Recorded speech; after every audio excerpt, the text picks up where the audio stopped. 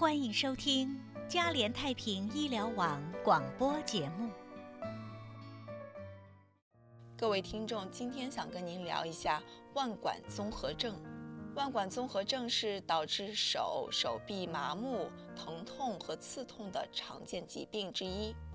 当手的主要神经之一正中神经在穿过手腕时被挤压或者是压缩时，就会发生这种情况。大多数的腕管综合症会随着时间的推移而恶化，因此早期诊断和治疗非常重要。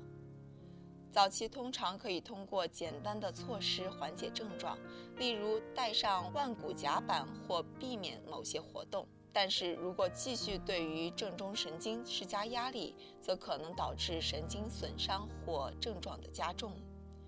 为了防止永久损伤，对于某些患者建议进行手术，以减轻正中神经的压力。如果您及早的诊断和治疗，腕管综合症的症状通常无需手术即可缓解。如果您的诊断不确定或症状轻微，您的医生将首先建议非手术治疗。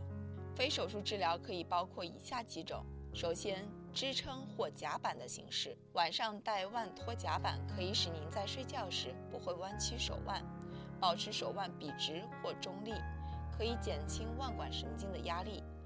白天做一些加剧症状的运动时，也可以穿夹板。其次，服用非类固醇类抗炎药，布洛芬和奈普生等药物可以帮助缓解您的疼痛和炎症。第三，通过进行手部和腕部的活动。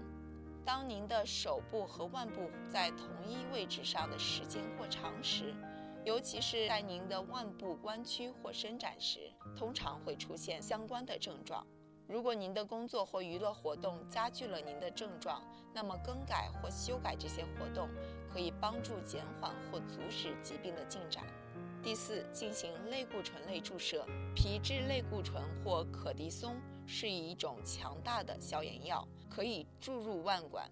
尽管这些注射剂通常可以缓解疼痛症状或帮助缓解症状发生，但效果只是暂时的。医生还可以使用可的松注射剂帮助诊断腕管综合症。第五，做神经滑翔类练习。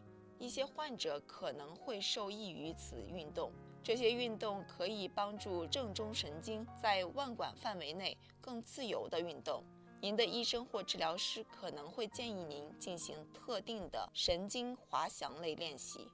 以上内容由 Vicky 蔡整理撰写，欢迎您成为嘉联太平医疗网的会员，联络电话是877-282-8272。感谢收听嘉联太平医疗网广播节目，祝您有美好的一天。